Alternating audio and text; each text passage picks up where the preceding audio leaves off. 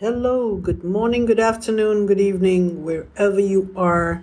Welcome again to another small or short episode on Talk Architecture with your host, Naziati Muhammad Yaqub. This is a food for thought in terms of the topic of critique in architecture or the culture of critique in architecture.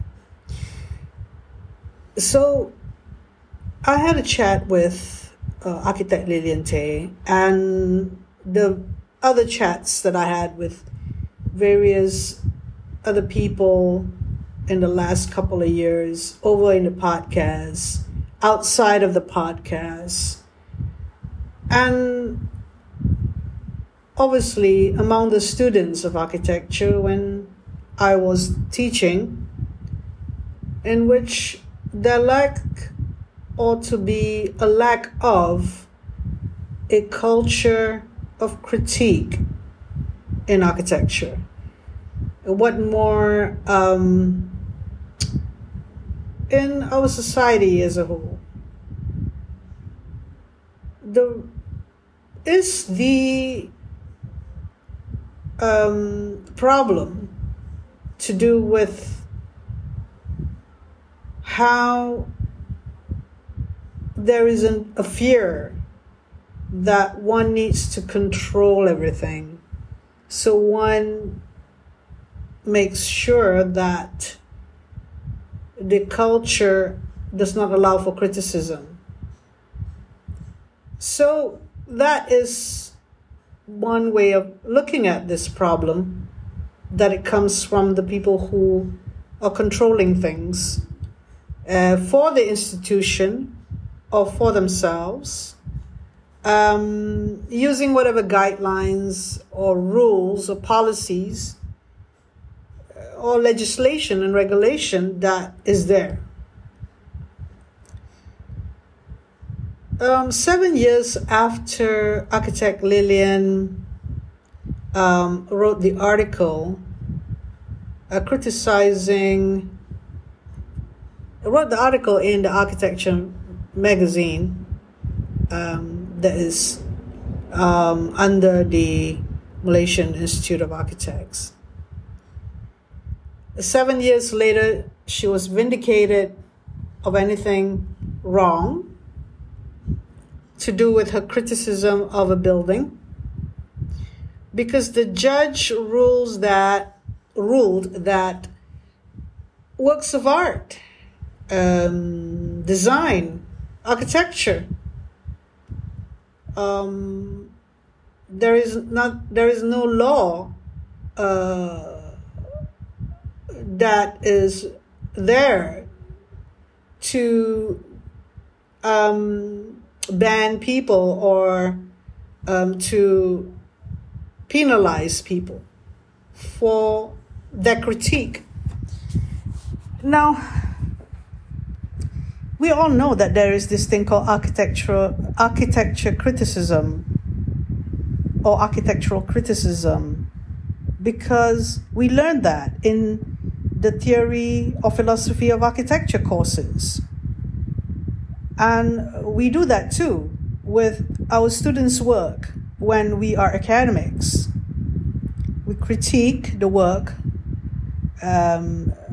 We invite people from outside to critique the work of students. Then why doesn't this continue, this critique, the culture of criticism, why doesn't this continue to a public discourse, or public forums?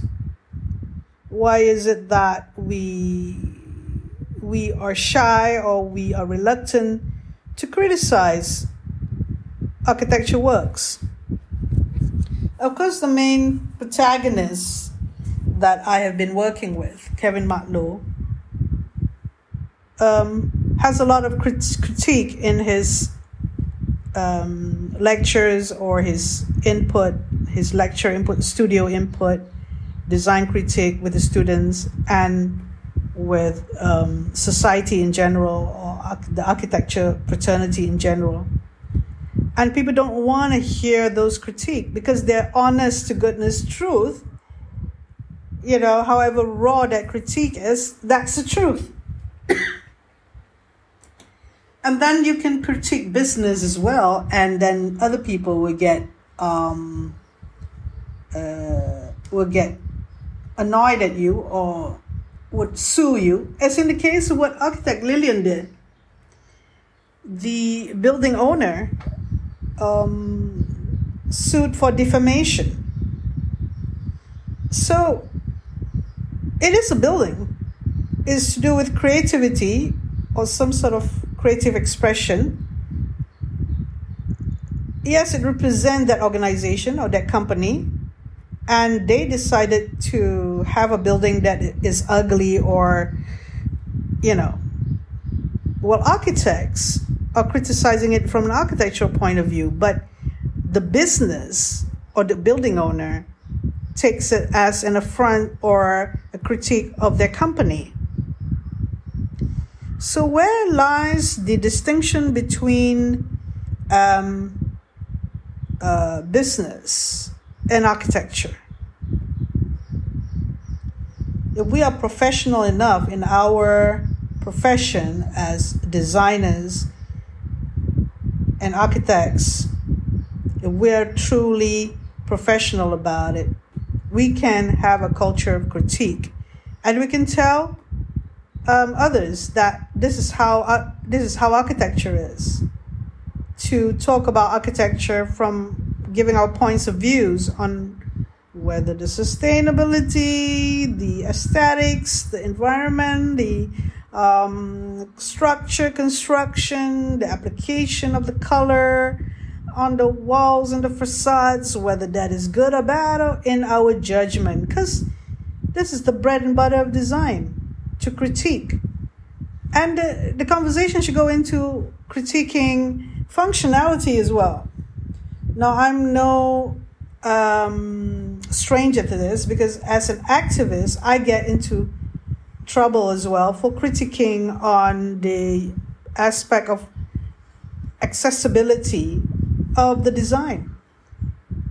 And I think we should be much more engaging or create a platform for such critique to happen within architecture circle, within the architecture fraternity. And the role of Pertubuhan Architect Malaysia, the Malaysian Institute of Architects, and to extend the architecture education wing of Lembaga Architect Malaysia, the Malaysian Board of Architects, would welcome this initiative by people to be critical of what's out there. Because as a bread and butter of the education of an architect, and in a broad-based kind of, that's why I'm thinking that there are reluctance, or there is some reluctance from certain parties that this culture of critique happens. They don't want it to happen because for some reason they can't see the professionalism between architecture critique and businesses. Now, if the developers have a lot of say in policy and how the built environment is created, there was a critique by someone who is a director of a big architecture company saying about visual diarrhea of the Kuala Lumpur built environment in terms of the urban design, and how we simply build things without consideration for how the impact or how pleasing or not the environment is. That only occurs in the architecture school critique, and even that people are not comfortable with that. Certain people are not comfortable with addressing that. Why not? Our role as an architect is not clear. The purpose of being an architect is not clear in society when we do not have this culture of critique. And we can simply say we are like the doctors of the built environment to people. This is our role. We deal with aesthetics, we deal with environment, a lot of things that we deal with. And businesses should rise up and level up to the point where they are considering the built environment to be better aesthetically, better to live in, more comfortable to live in, and so on. They have to live up to expectations. So thank you very much to listening to this quick podcast episode where there will be a forum or a discourse. We will continue with this discourse, and we'll invite those who had contributed to some of the podcast episode and start having this conversation of the culture of critique and amongst the architecture fraternity, at least, more so in society. Thank you very much.